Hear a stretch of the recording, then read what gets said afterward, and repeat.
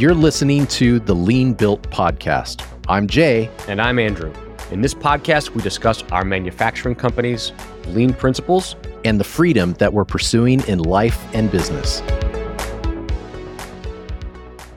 So, Jay, you were looking at a grinder. How'd that go? Well, after looking at it, it was a decent machine. I think I mentioned it was a trade show mover demo. So it looked good, but at the end of the day, it was like that thing. It made sense on paper. It made sense for needs. It was a control that my guys were familiar with it. But that it factor, I just had to walk from the deal. I just didn't get a good feeling. And I just know at this point to follow my gut at sometimes. I would have definitely been, I guess, compromising in some way. It just wasn't, I don't want to disparage anyone, but it just wasn't the type of people I want to do long-term business with. And this is a greater business lesson. The first thing that I noticed when I pulled up to their showroom was the outside of the building was just horrifically dirty. Look, it's LA, right? Most of LA is just horrifically dirty, but this was exceptionally dirty. Broken glass, containers. I think that I may have seen a shopping cart either on their property or nearby. The building was dirty, hadn't had paint for probably 30 or 40 years. And the weeds were well over 4 feet, maybe 6 feet, to the point where it was growing above the window line. And I just went, man, if this is an indicator of, how you take care of the place where you live and for 8 hours a day and you work and your livelihood comes from it, what happens to me as a customer? And I just know that around here, using the lean methodology, we go for safety, quality, simplicity, speed in that order. And if there's a fifth one, it's going to be money. Money is like the last thing that you pursue. And you definitely don't compromise on the first four for the sake of money. So yeah, I suppose it was a good deal, but I don't know. It's all the unseen. Well, let me put it this way.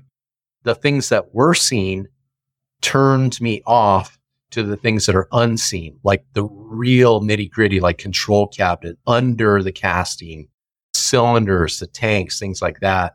And really the wear and tear, the untold stories of how many riggers have dropped this machine. It just didn't pass the gut check. I remember seeing, it must have been IMTS, I think 2018. And there was a photo that went around after the show. Matsura? No, in Okuma. Okuma, yes. Some riggers dropped a big Okuma lathe. Yeah. And I remember looking at that going, ooh. I know. Someone's getting a trade show deal. Yeah.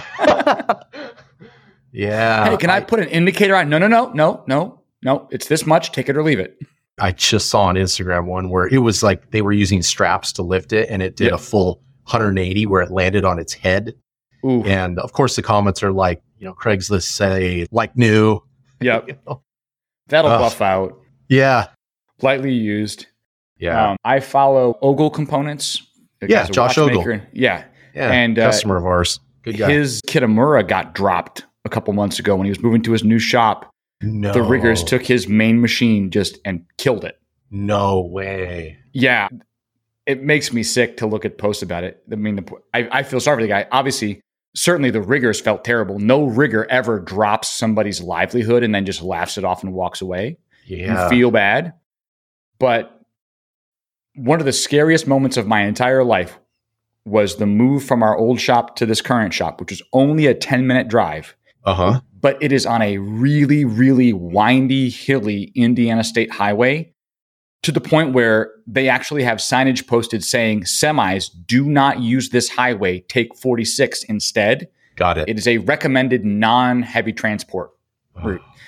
And I hired a rigger to come move my machines. I'd worked with the guy before. He'd brought in previous machines to our shop and done a fine job. But that was when we were getting them delivered from the showroom to us. And in this case, he was subcontracting out his own truck. And he was showing up. He was having a rented forklift delivered and then hired a trucker to move the machines. And the dude showed up with a big old Dodge dually that was beat up and a gooseneck trailer that had fist-sized rust holes through the deck in places. And I'm looking at this going, I don't want my machines getting strapped to that. That does not look structurally sound. Yeah. Wow. And what we ended up doing was I just stayed out there while they loaded the machines because they have to get them off their little foot plates, get them out of the shop, pick spots on the bed where they can put all 4 feet down on solid metal, then strap them. We had to lock the doors open and all this other stuff. And then we were driving to the new shop and I was following behind the trailer that was hauling my machines. Mm-hmm. And watching that sort of weave and rock on this bobbing, twisty, curvy highway, it was like 10 minutes of the most intense anxiety I've ever had. We got to the new shop and they pulled into the parking lot. And I just parked my car and had to take 30 deep breaths because I had been like clenched up. Yeah. My hands were tight. My jaw was tight. My entire back was tight watching that go down the road in front of me. Yeah. The engine that makes your livelihood was on that trailer. Yeah. That happened. We moved where we're currently at the end of 21. Yeah. We had a total of 4 fully loaded trailers, 2 trailers on 2 different days. It got easier because there was diversification in risk. But when I moved in 2018, when we moved from our old shop, we moved 100 yards down the road. That was anxiety inducing because they just said, well, this machine's small enough. Let's drive it down on the forklift. I don't think I would have done that again because they hit the bottom of the gutter at the forklift and then you see this massive amount of weight teetering. And I just go, no, really should have just thrown it. And I think it was like it was the saw and maybe some cabinetry. Like it wasn't, I would never do that with a VF or anything like that. But in that move in 2018, I sold a 2013 Haas Super Mini Mill 2 to David Bamforth. He's Ren Scott on Instagram. And he flew out, he looked at it, I sold it to him, and we timed it perfectly so that when we were moving out, I would already have a rigger there. David hired a cross-country, hotshot driver, I think it is, to come pick it up. And we documented the story on we call it the Move Season 1. And so they showed up with that exact same configuration, a dually with a gooseneck trailer. And I turned to the rigger that was there and I'm like, I don't think this machine should go on that trailer all the way to the Boston area. Like you're pushing 2,500, 3,000 miles. And he's like, oh, I'm not doing that. I'm like, really? Okay. Can you be the bad guy? Hell yeah, I'll get this guy right out of here. And he did. He ran him off and they had words and he said, get out of here, and they were about 6 hours late or something like that. And I told David, I said, hey, whatever rigging company or shipping company, they really screwed you over. It needs an air ride. We want a large trailer. This was a hot shot. This was something that goes across town, not across the country. So, when I had my 2 450s delivered, we used a private contractor to freight them, to rig them.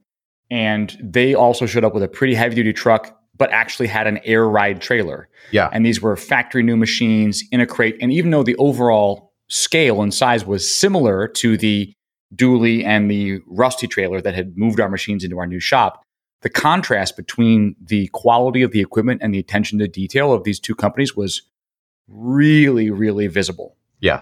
And if I were buying equipment and I pulled up outside a place that just looked unkempt, I'd have reservations. But this leads me to a thought that I've had many times, which is I have always been surprised in my adult life at the way that certain things retain, or at least retain in the owner's mind, value. Because I've been in beat up warehouses with old equipment and burnout lights and all this stuff. And you look at all this stuff in the shop and you think, this is practically a junk sale. I wonder what they're wanting for this. And then you ask them oh yeah, $30,000 for this or that. And you're like, really? Yeah. Am I delusional or are you delusional? And the idea that industrial equipment retains this intrinsic value, as it's industrial, it's commercial grade. It's well, it's also now 30 years old and not well maintained. Yeah.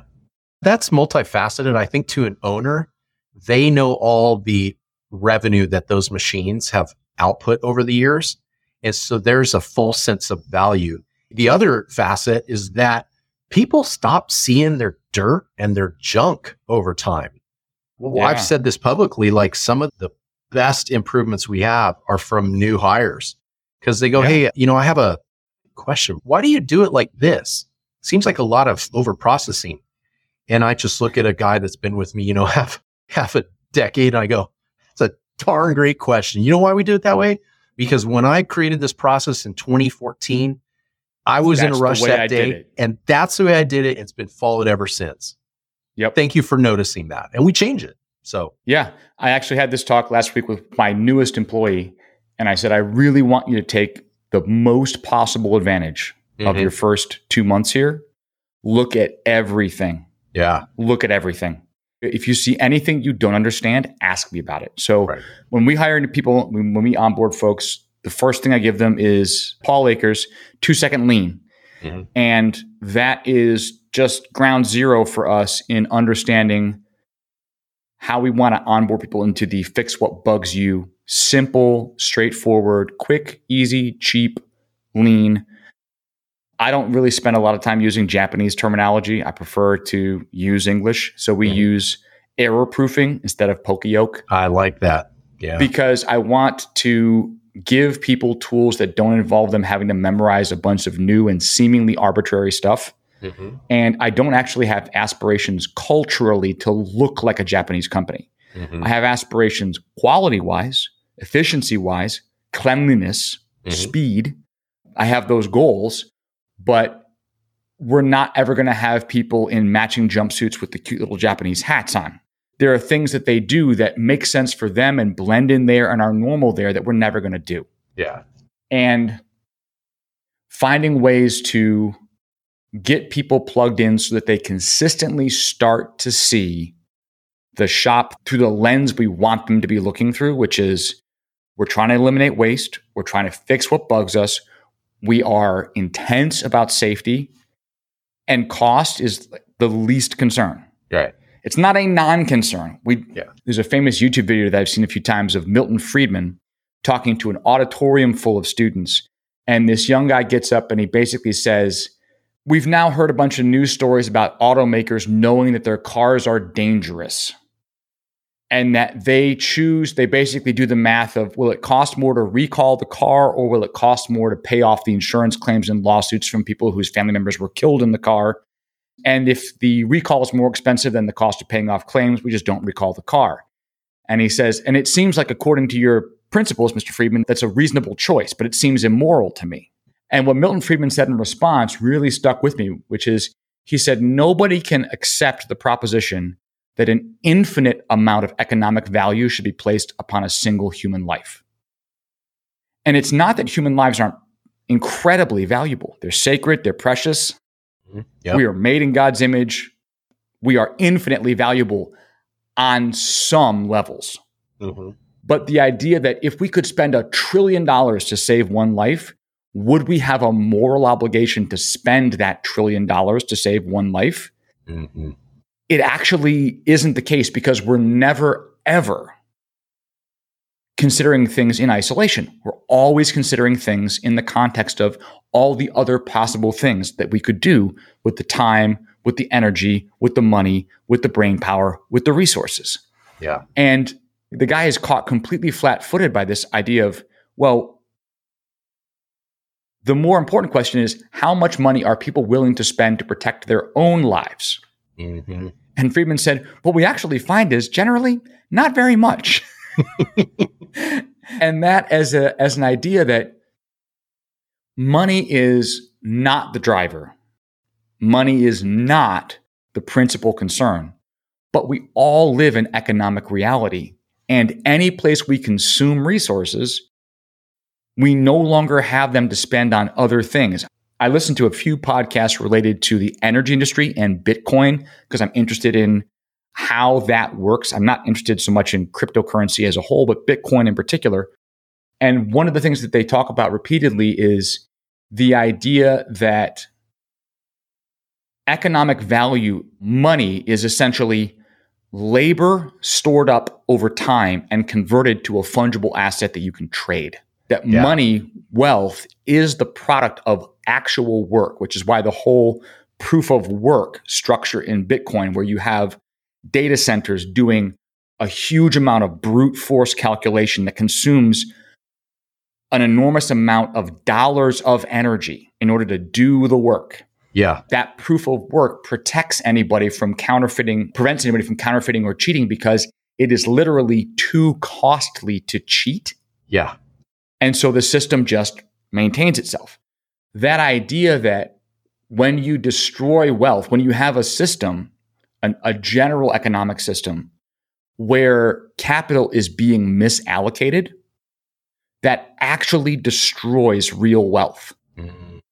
Even something as simple as if you have a bunch of mortgages and financing given to frivolous skyscraper projects that don't actually have the backing to get finished, and you consume hundreds of thousands of cubic yards of concrete and rebar, and then the project gets put on hold and it never gets finished, and 10 years from now it gets demoed because it was never occupiable. Mm-hmm. That actually destroyed a huge amount of real wealth because everybody else who wanted to buy concrete and rebar when that was getting built couldn't get it. Yeah. Or had to buy over top of this huge consumption.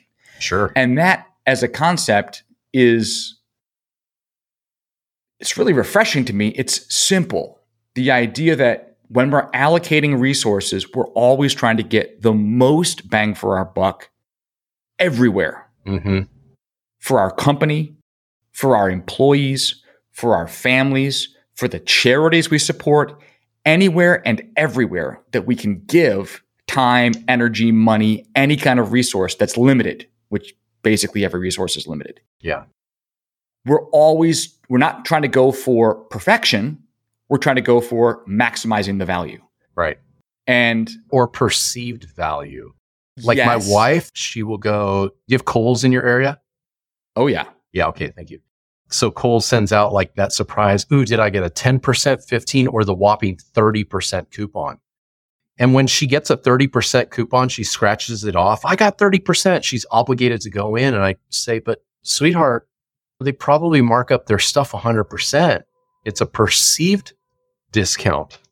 They really get the people that pay. If I walk in and I need shoes or jeans, I'm just not going to take the time to search for a coupon. And so there's another layer on top of that, the perception of getting the deal too. So in a lot of cases, and I really like, and we've talked about before, the British marketer Rory Sutherland. Mm-hmm. And he has really clever and humorous and insightful TED Talks and other kinds of lectures and presentations on how perceived value, or what he calls psychological value, is real value. Because things aren't what they are what we perceive them to be, is what he says. Uh-huh. And that is a real thing. Like even something as simple as the example he uses that wine poured out of a heavier bottle tastes better. Yeah, interesting. Like if you pick it up and it's like, oh, this is a plastic bottle with a twist off cap. My brother-in-law makes fun of me and my sisters endlessly. So I've got 5 sisters and 2 brothers. But my brother-in-law, whenever we're having dinner together at somebody's house, they live in New York, we go back and visit them. He's like, I don't know what it is with your family, but everybody in your family buys wine with a twist off cap. Nobody buys wine with a cork. What is with that? And I'm like, we are not buying $5 wine. $5 wine doesn't even really exist anymore in 2023. But 10 years ago, I used to buy $4.97 wine from Walmart. It was Rex Goliath brand, and it came with a synthetic, but a cork. Okay. And nowadays, like a $15 or $20 bottle comes with a twist off cap. And when you've got 7 siblings and you're having family dinner, a twist off cap is fine because the bottle's going to be gone at the end of the evening. Nobody cares. Exactly. Yeah. But it's so funny to him that like the difference between a bottle of wine with a twist off cap and the bottle of wine with a cork has this outsized perceived value delta for him. And I'm like, I don't care, man. Is it red or white? I'm not that much of a wine guy. Like, I'll have a glass. Think about it this way. I don't know if you're the same way, but I know a lot of people are. How many iPhone and Samsung boxes do we have in our closets? Because the packaging was just so beautiful. I don't want to throw it away. There's that packaging perception. I throw those away instantly. Dude, good for you. you're a 10%er. Now, Does it not cross your mind to keep it? No. Really? Okay. No. Wait. Let me throw. Okay, when you buy a new guitar pedal, do you throw away that box? Instantly. Really? Huh. Okay, because the box in resale does have value. I don't remember the last time I've resold a pedal. Oh, fair. Yeah. Okay, because there's even that YouTube channel, JHS Pedals. Yeah. Yeah. So he's got that jingle. We've got the box, because he shows off all these pedals and he's got the box. Okay, because it is a rare thing. I don't buy collectible pedals. I had an opportunity over a decade ago to buy a gold and oxblood original Klon Centaur pedal at a local guitar shop. And at the time it was $600. Okay. Yeah. Which was way outside my budget at the time. But those oxblood and gold original Klon Centaurs now are thousands of dollars. Right. Easily. And there is almost nothing that is made of quality that if you buy it and hold it long enough, it won't appreciate in some significant way. That's true. But like, who's got 40 years? It's a game I play with myself. If I could go back to 1965 and I had the money, would I buy myself 35 blackface Princeton reverb amplifiers, leave them in original packaging, put them in a climate-controlled space, wait till 2015 and then profit? I'd probably be dead by then. You know what? Even if you did, you just sold everything 10 times over. Well, potentially. There's a very real chance that the things you hold on to, like the opportunity cost of holding things. Yeah, exactly. It's a wash, at least. Now, yeah. I will tell you what packaging I did keep.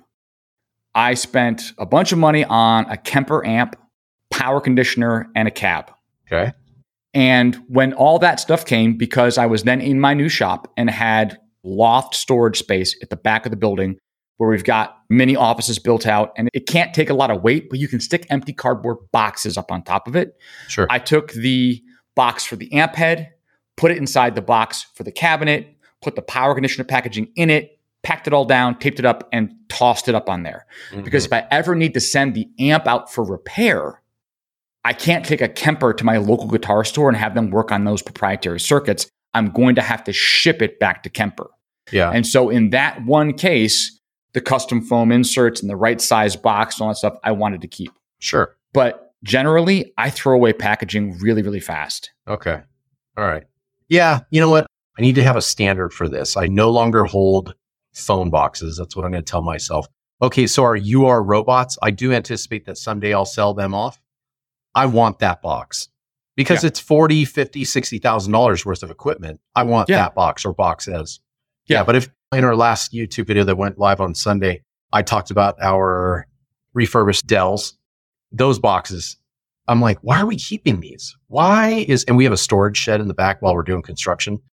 Why are we keeping these? Wait, that's on me. No. These just need to go straight in the trash. We will never resell these. We will never move them in the box. If we really did need to move, or actually when we moved here, the all-in-one computers we use for Fusion workstations, we threw in the back seats of the guys that work here. We didn't even use the boxes that I've been holding. Yeah. Nope. Most of the things that we own, by the time we're done using them, aren't going to have enough value to justify shipping them anywhere. Right. And if they do, they will have enough value to justify me packaging them carefully in an obscene amount of bubble wrap and putting them in a generic sized box and shipping them. Yeah. I'm really curious to do like a poll, like in the show notes, just for my own curiosity to ask, do you keep boxes for phones? Let's just say phones, because that's everyone's got one.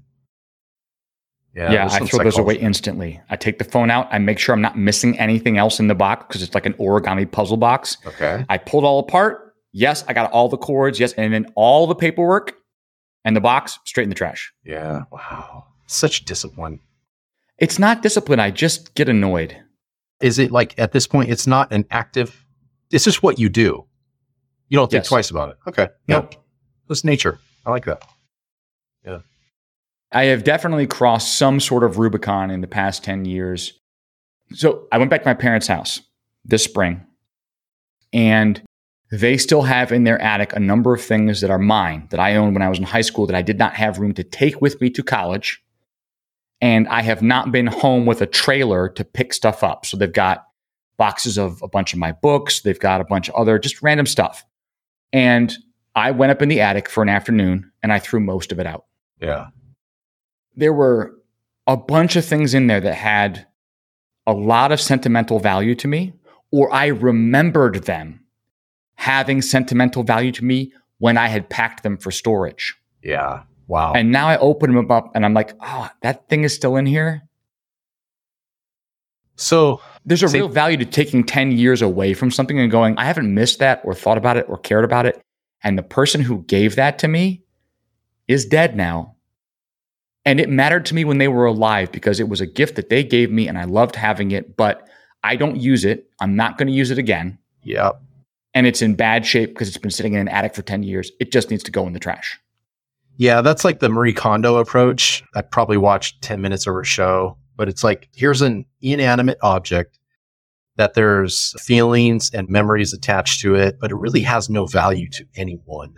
You save it and they dump it in the coffin at the end of your life. Like I've actively thought that. Yeah. You know? Well, the question of which of these things do I want my kids to have to dig through when they're cleaning out my estate is a real question. There are things that my kids could find that I have where it'd be like, oh yeah, I remember this thing. Dad talked about this thing, or he showed us this, or this was his favorite, this or that. Yeah. And those things might actually have sentimental value to them. But in a lot of cases, it's just going to be like, what is this? How does this thing work? I know. What is this for? Yeah. And it's a constant joke in the gun world. I have this terrible fear that after I die, my wife will sell off all my guns for what I told her I paid for them. And that's like a bumper sticker and a shirt, and it's this meme. But the idea that psychological value is real value, but psychological value is usually not transferable until you get into collectors and people who are really intense and passionate about something.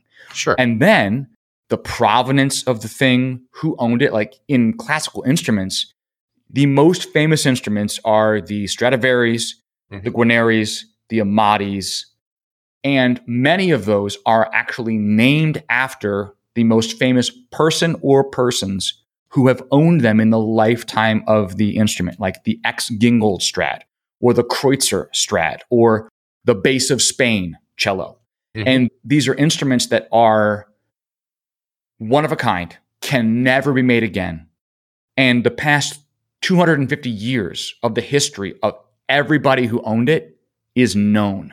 Yeah. The same way you can look back at a family tree and say, okay, the Ole Bull Strad was bought in 18 whatever, and then was passed to this person, was sent to this dealer in London, bought by this person, put in this collection, then sold in London to this person. And then you can say, okay, I've got the entire history of the instrument. It is incredibly valuable. It's collectible art. It's this whole thing. But the kind of stuff that I have in my life is not like that.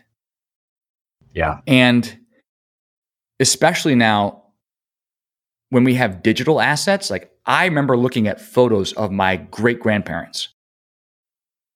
And in some cases, great-great-grandparents who I never met. They were dead long before I was born.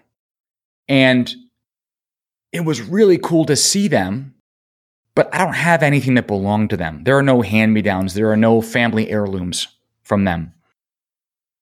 But my kids, my grandkids, my great-grandkids are going to be like, oh yeah, great-great-grandpa, he had a podcast. There's hundreds of hours of him on YouTube.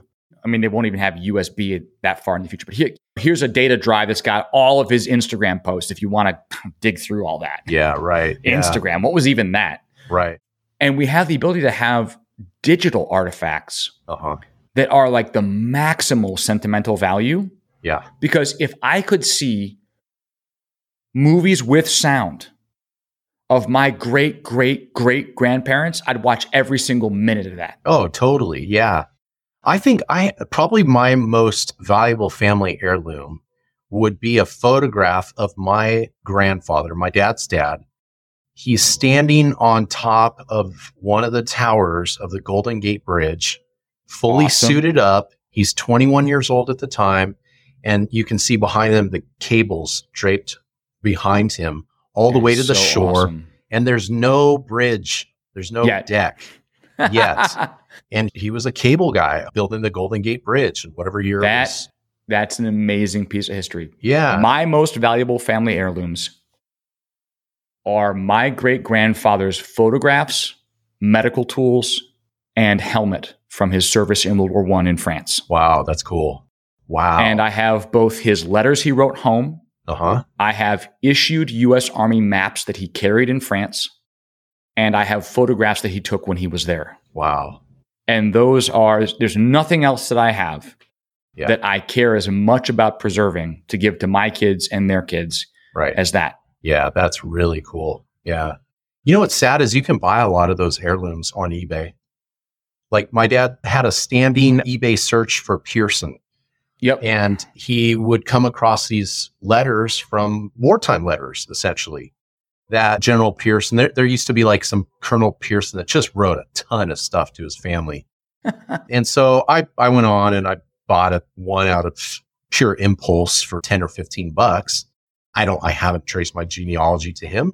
It's Pearson spelled the right way, like I spell it, P-I-E-R, not P-E-A-R. And I just go, that's neat, but someone doesn't have this. Some great-grandchild does not have this document that is a piece of their history. Well, I guess the most dignified thing I could do is just to keep it alive by the fact that it's merely owned by someone with the last name Pearson. Well, Jay, bloodlines end. Yeah. There might be no grandkids left. There might be literally no one left. It's not a foregone conclusion that 200 years from now, any of my descendants will be living. That's true. Wow. You have no idea. But the ability to have digital artifacts like videos of me and my wife and our kids, those are really, really valuable. We grew up in Rochester. My family were Kodak people. And we have small boxes, full of stereoscopic Kodak color slides. You put them in a viewer with a light source behind them, and you get like a 3D image. I've got 3D color photographs of my 3-year-old dad walking around in the front yard of his house in Rochester with my grandma and my grandpa walking around behind him. And it's like, that is an amazing, amazing thing. That is cool. But my grandkids... really quick, is there a Kodak connection to Rochester? Yeah. Eastman Kodak is in Rochester. George Eastman and the Eastman House Museum is in Rochester, and Eastman Kodak was graded there. So my great-grandfather, when he went to France for World War I, took a very, very early Kodak camera with him and took photographs. Wow. That is so awesome. It's a really neat thing. Rochester as an overall city, though, is pretty depressed because the big companies there were Xerox, Bausch & Lomb, and Kodak. And all of those companies from the late 80s to the mid 2000s got just decimated. Yeah. Maybe Bausch & Lomb is the only one barely hanging on. Xerox used to be like Kleenex. Xerox was the copier. Like, go Xerox that. Right, exactly. Nobody says that anymore. No. I don't remember the last time I've heard somebody say, can you Xerox this for me? Yeah. And so they've completely lost that. Bausch & Lomb, I remember for like glasses and contacts and things. Exactly. Yeah. But yeah, Kodak shot themselves in the head on the digital camera revolution and they were late to the game. They got behind the curve and they never caught back up. That's right. Yep. And Canon and Nikon and Fuji ate their lunch. Yep. Pretty much. Yeah. Yeah. Even Sony is really creeping in on the DSLR market. If you're into cameras, there's no, what is it? Mirrorless? Yep. Something like that. Yeah.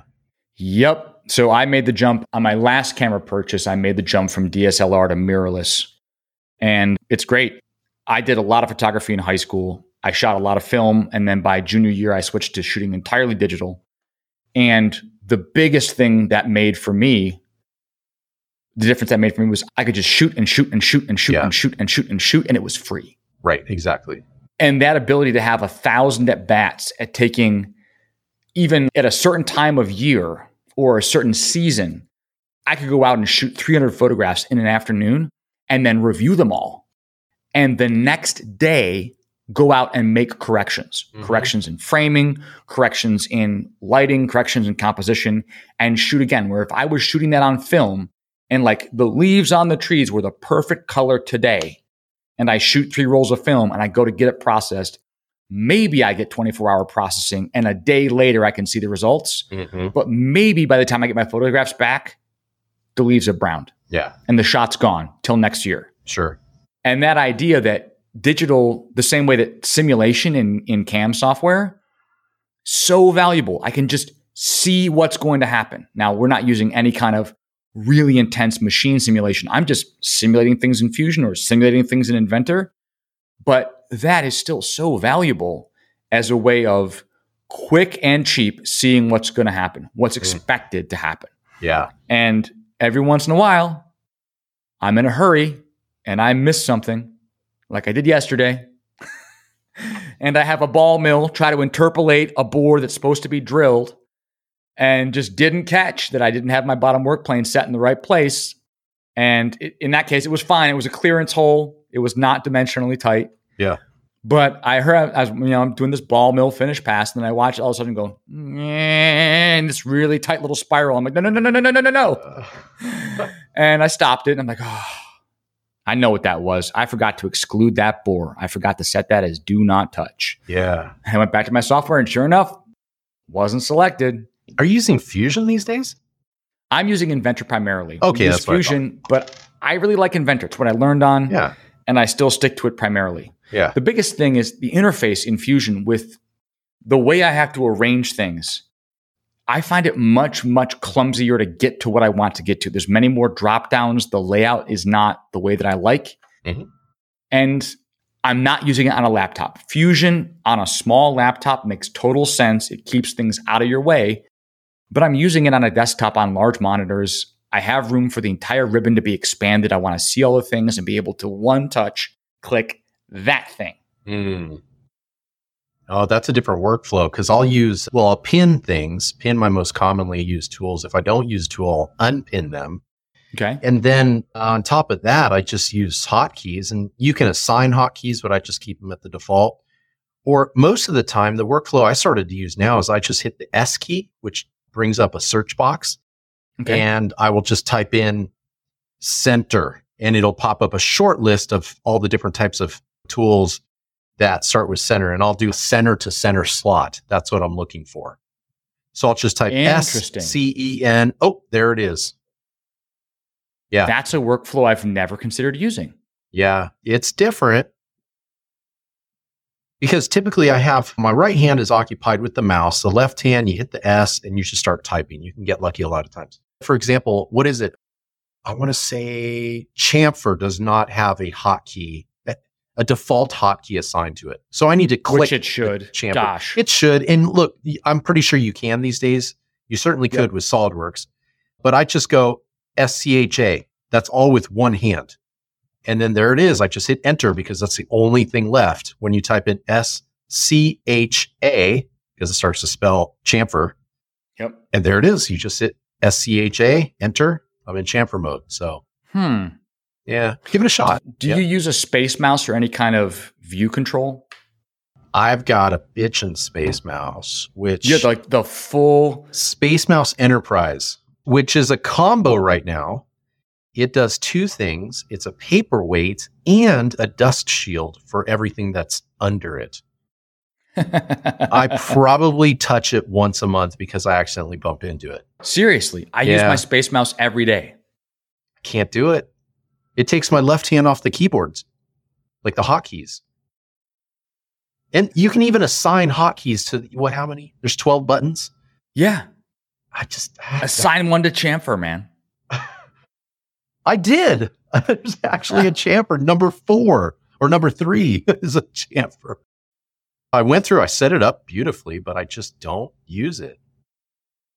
That's wild. You know why? It's because I go between 3 different computers. Huh. So I'll use this computer. I'm at work today. Usually I'd be on my home computer or a laptop, and those interfaces are the same. They all have keyboards and mice. So you just click on the view cube? I do. I sure do. I move my mouse way up there and click on it. Wasted motion, man. 100%. And are you a mouse guy or a trackball guy? Mouse. Ooh, okay. There's some more wasted motion. Wait, are there hotkeys for the faces of the view cube? I don't know. I don't use the view cube. I never touch the view cube. The view cube is disgusting. No, I know it is, but is there like is there like a control 1 that goes home, control 2? Oh, I have no idea. Well, what do you use then? How do you I use a space mouse. I never touch the view cube. Okay, when you go to look at a face of your design face on, how do you look at that squarely without being If grossed I out? need an absolutely square view, which I basically never do, then I would click on a face on the view cube. That's the only time I ever touch the view cube. Okay, all right. So you just don't see a value to the view cube. I see it as I would just as easily have the things I do with a view cube be in a drop-down menu. Okay. Show me a left view, right view, top view, bottom view, back view, whatever. I don't use it. So I like trackballs because I keep my trackball right next to the number pad so that my right-hand thumb can hit the enter key on the numpad. Yeah. And then my left hand is on a compact space mouse. I don't have the big enterprise one, nothing with programmable. It's got a few programmable buttons, but I don't use them. And I have it tucked up right next to the keyboard so I can be doing view stuff and then quickly reach to my WASD position and do anything that I need there. And I do often use certain hotkeys. Like I don't use L because it's the opposite end of the keyboard from where my hand is. But I do use some hotkeys. But I have the sensitivity on my trackball and on my space mouse set really high. I like to be able to spin the whole thing around with a very small amount of motion, which can make a person watching over my shoulder feel kind of seasick because I have this very kind of spazzy, like zoom in, zoom out, jump around, spin. And it's a little chaotic, but okay, so let me ask you this, because this is maybe where I'm a little bit OCD kicking in here. If you are editing a sketch, when you jump into that sketch, it automatically orients it so it's perpendicular to your vision.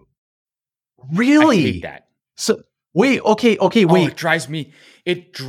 Wait. Let me keep going. Okay, so it does that. It's not in the right orientation, maybe off by 90 degrees. That pisses me off. But let's say that you bump it so that view goes a few degrees out of perpendicularity to your vision. Will you continue to edit that sketch even though it's not facing you? So I can't use the view cube for that because often my sketches are on faces that are not coplanar with the sides of the view cube. And I use a trackball over a mouse because a trackball isolates the location of the cursor from the clicking action. The number of times I've been trying to fine click on some little detail that's hard to get the cursor to indicate. And if I have a mouse at the last second as I'm in the process of clicking it, just like when you're shooting a pistol, you want to line up your sights and then you want to isolate the trigger motion and not have that trigger pull disturb your sight alignment. I like to be able to set my cursor with the trackball, take my thumb off the trackball, and then click on that thing and not have anything move. And a lot of times, especially if I'm drawing on a weird surface or dealing with something that's odd, I will, before I click on the thing I want, I will move with my space mouse to exactly the view of it that I want. And then I take my hand off the space mouse and I select that surface, create new sketch. And I do not want the software to change my view orientation or perspective in any way. I don't want it to snap to 90. I don't want it to zoom in or out. I want it to leave it exactly where I put it because that's where I wanted it when I clicked new sketch. I don't, from a distance, grab a surface, click new sketch, and then gradually work my way over into the view that I want. I get exactly where I can see what I want to see. Then I select my plane or my surface and then click new sketch. And I want it to leave my view. And that is a setting in preferences. Yes. And I don't know what it's called. Like auto orient view, something like that. Yeah. I uncheck that faster than I throw away an iPhone box, just instantly. Okay. I'm going to go through and look through some of this because I cannot work in a sketch if it is not perfectly perpendicular to my vision. Oh, you would hate the way that model. No, even if I bumped it. Okay, so I'm working on new products. Like that Sunday video launch will show it. But I was playing around with the label that's going to go on a kind of the perimeter of this round work holding device. And it's a weird, super gross, like 41.72 degrees. I know that is a gross angular dimension, So I will go up to the top left corner. There's a plane on there. Click on that plane and then click the look at icon. So I know that I'm looking straight on with no skew. Okay. Totally. In that kind of case, a lot of the stuff that I sketch, my workflow is generally work planes, then solids. Yeah, sure. Yeah. I do a ton of creation of work planes. Like when I'm catting up a new gun, I get the gun, I get calipers, radius gauges, angle gauges, and I do a bunch of measurements and I create 25 or 30 work planes that define all the key features. And then I gradually go and choose which one I'm going to sketch on, which ones I'm going to project intersections from, and use those to define all the component solids that make up my composite gun shape. But I don't actually use the look at feature ever. And it doesn't bother me to sketch things out of square. It doesn't bother me at all. I need to see what I see, but I don't need to see it perfectly, usually. It's just so wild, yeah. And that connects very much to my training and my experience as a pistol shooter, which is what you're looking for when you align sights on the target is that you are looking for sight alignment that is good enough. Okay. And a lot of students, when they're shooting slow, especially novice shooters, when they're shooting at a fairly small target, they will spend a lot of time trying to get the sight alignment perfect, where more experienced shooters generally have the ability to speed up or slow down their sight acquisition and say, at this distance, I just need a very rough sight picture. This target is 5 yards away. I know the size of the A zone on this target. I can be anywhere in there and it counts. If you're doing competition shooting, like the difference between being at the dead center of the bullseye versus toward the edge of the bullseye is 0 points. That's over processing. If you're in the X ring, doesn't matter where in the X ring you are. If you're in the A zone, it doesn't matter where in the A zone you are. The dude who gets 2 hits in the A zone that are 6 inches apart and the dude in the A zone who gets them 6 millimeters apart, same score. You really don't take the time to aim for the center because if you're a little bit off. Well, the application determines the level of accuracy. If I'm hunting and I'm trying to humanely kill a large animal, I will take the time to very, very carefully place that shot because I care about the anatomy and the angle and what the bullet's going to have to go through. And if I can't get a shot that I really, really want, I don't take it. But if I'm shooting competitive handgun where you're being scored on zones on the target, then anywhere in the A zone, it's like the joke, what do you call a person who graduated at the bottom of their law school class? Your Honor. That's great. Yeah. It is very much the physical equivalent of C's get degrees.